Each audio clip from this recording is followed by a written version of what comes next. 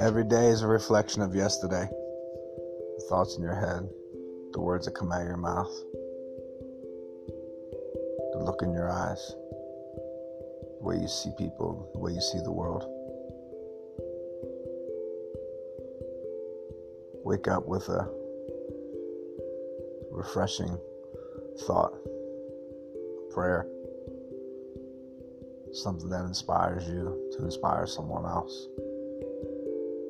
Plant a seed of peace and justice and love.